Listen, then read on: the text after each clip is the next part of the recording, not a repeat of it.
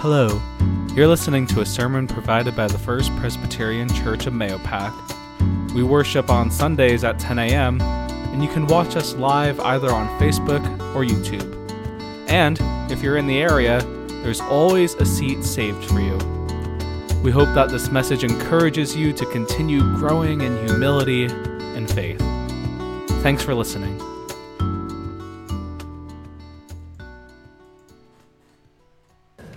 For those who say Presbyterians don't have rhythm, I think you proved them wrong.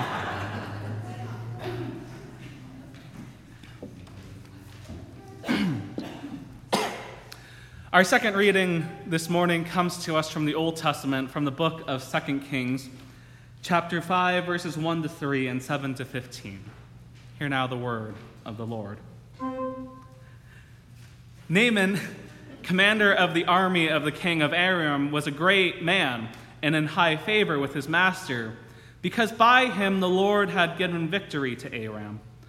The man, though a mighty warrior, suffered from leprosy. Now the Arameans, in one of their raids, had taken a young girl captive from the land of Israel, and she served Naaman's wife. She said to her mistress, "If only my lord were with the prophet who is in Samaria, he is one who would cure him of his leprosy."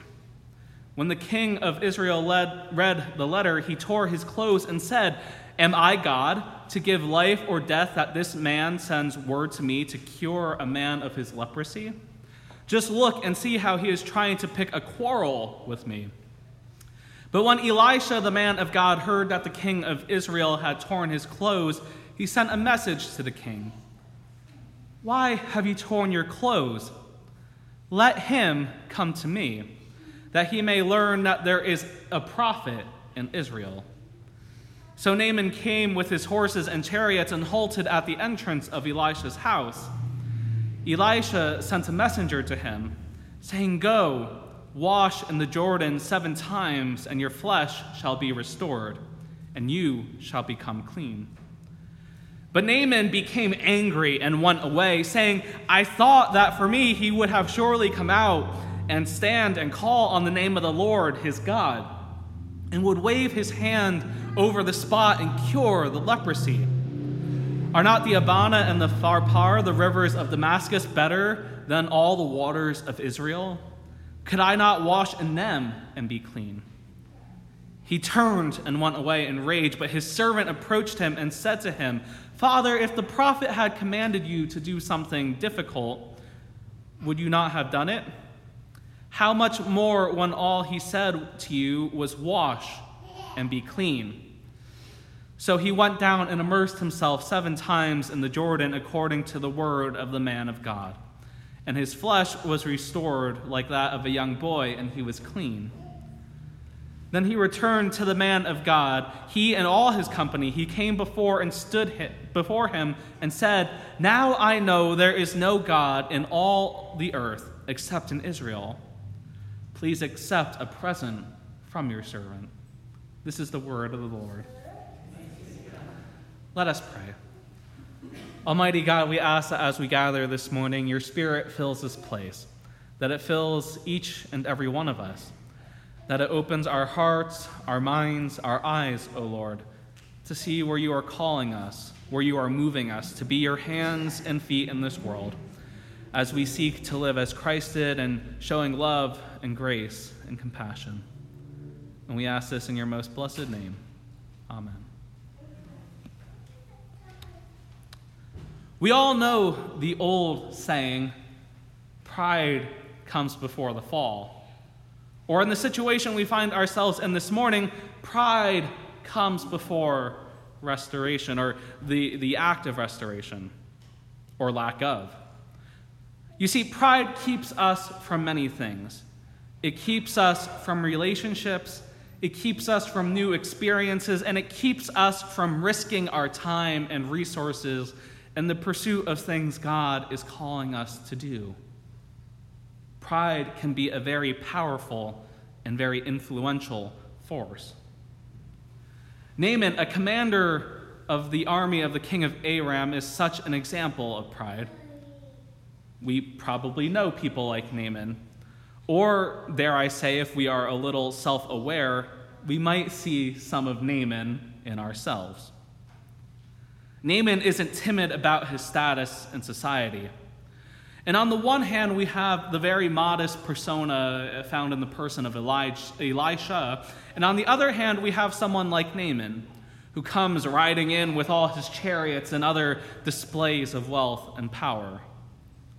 That act of flashiness, or that act of whatever you want to call it, might have been enough to impress someone like you or me, but it doesn't have an impact on Elisha, who tells Naaman that he just has to go and wash himself 7 times in the Jordan River. But you see, the Jordan River was not an ordinary river. The Jordan River was quite dirty, and it was a place where people would have done their bathing or laundry. It was not what you would describe as a crystal clear river. I guess if you had to compare it to something today, it would have been like the Hudson River before they started their intensive cleanup. And if you were seeking healing from a skin-related ailment, I don't think, at least I wouldn't, take too kindly to being told to bathe in something like the Hudson River. But it is down at the riverside. It is when we gather at the river that we discover that the rivers of Jordan represent something more than just a dirty river. It's when we gather at the river and when we come to understand that God doesn't care about our social status, our wealth, our education, or our accomplishments. But God cares about something more. Something that goes beyond our sense of pride or our human nature that seems to get in the way of such understanding. Understanding that that kind of grace is freely given. Yet the thing about pride is that it can easily be undone and bring us to our knees if we aren't careful. The fact that Naaman was inflicted by leprosy means that he must have been on the verge of becoming an outcast.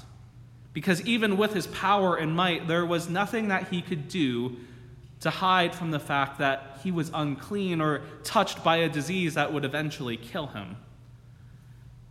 And as we have previously before talked about those tight places in our lives, Naaman's pride must have brought him to a place of that tight experience, that place of marginalization as he comes face to face with his new reality. We might be able to relate to that as well. We might be able to relate to what it's like to be forced into places that encourage pain instead of bringing about growth.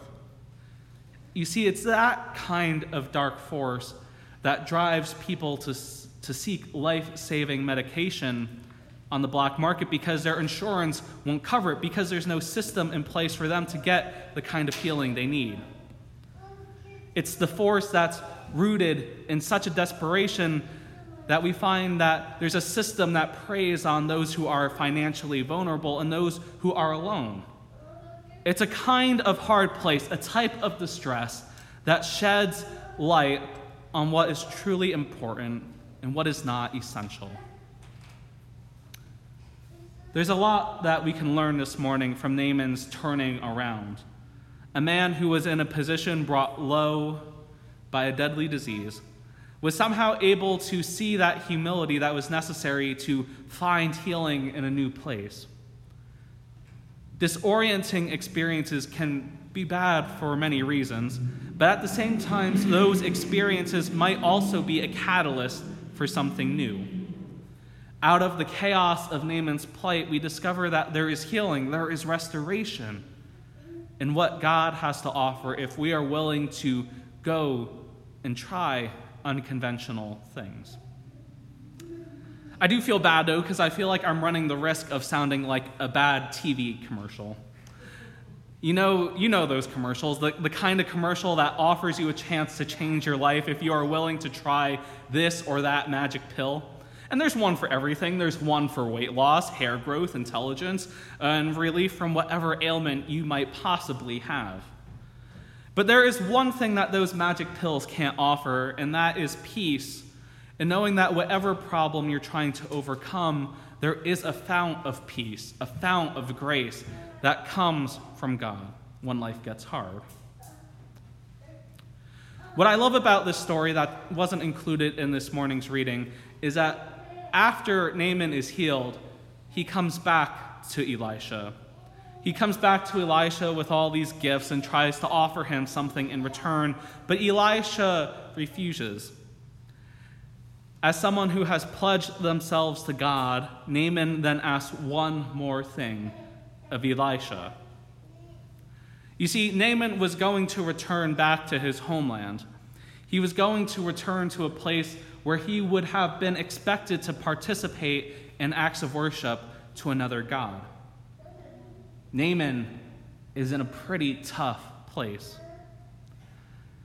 Naaman feels as though he has found a joyous truth, but the reality is settling in.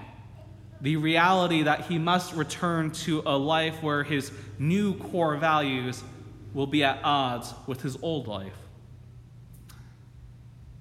There's something about that tension that resonates with our own hearts.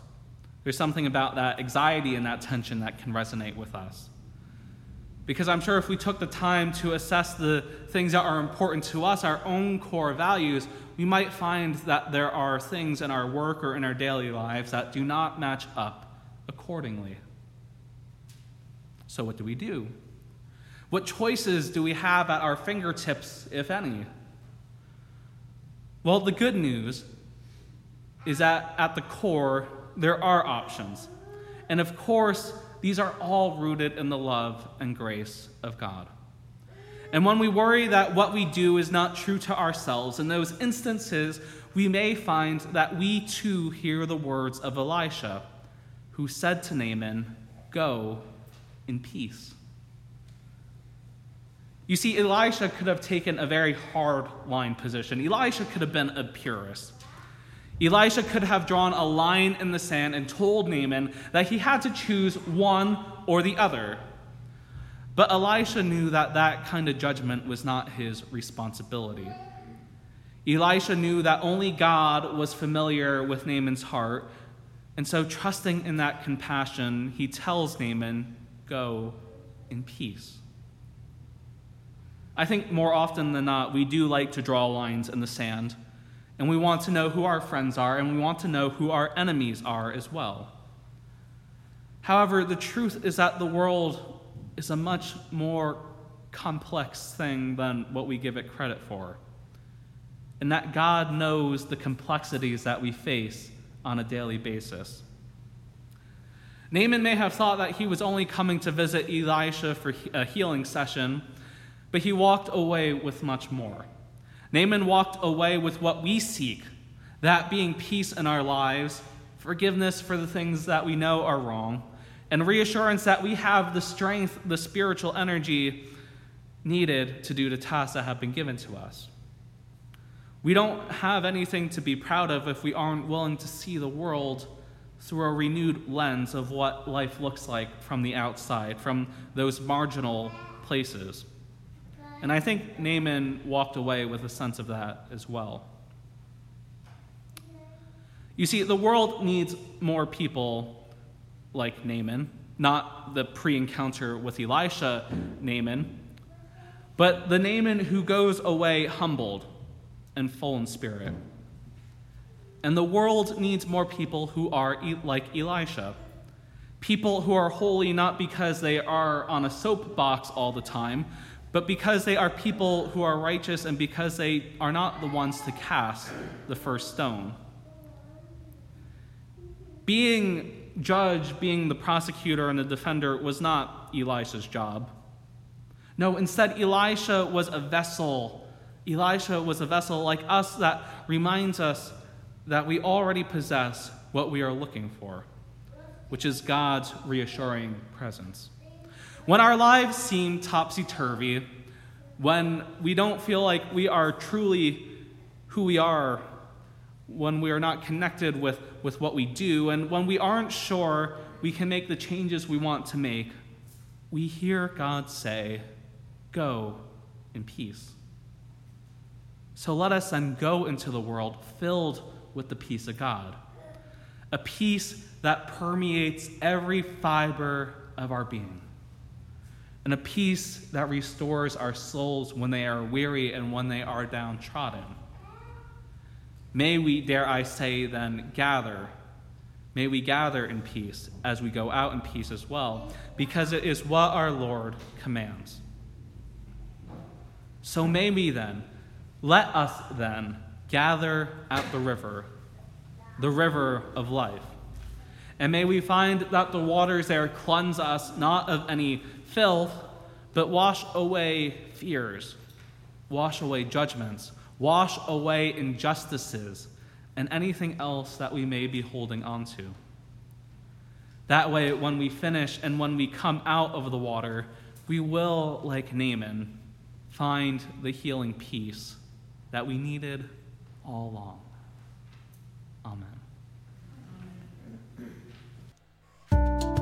Thanks again for listening, and we will hold you in prayer as we head into a new week. If you'd like to learn more about our church and ministry, or if you'd like to learn how you can support us, you can visit our website at mayopacchurch.org.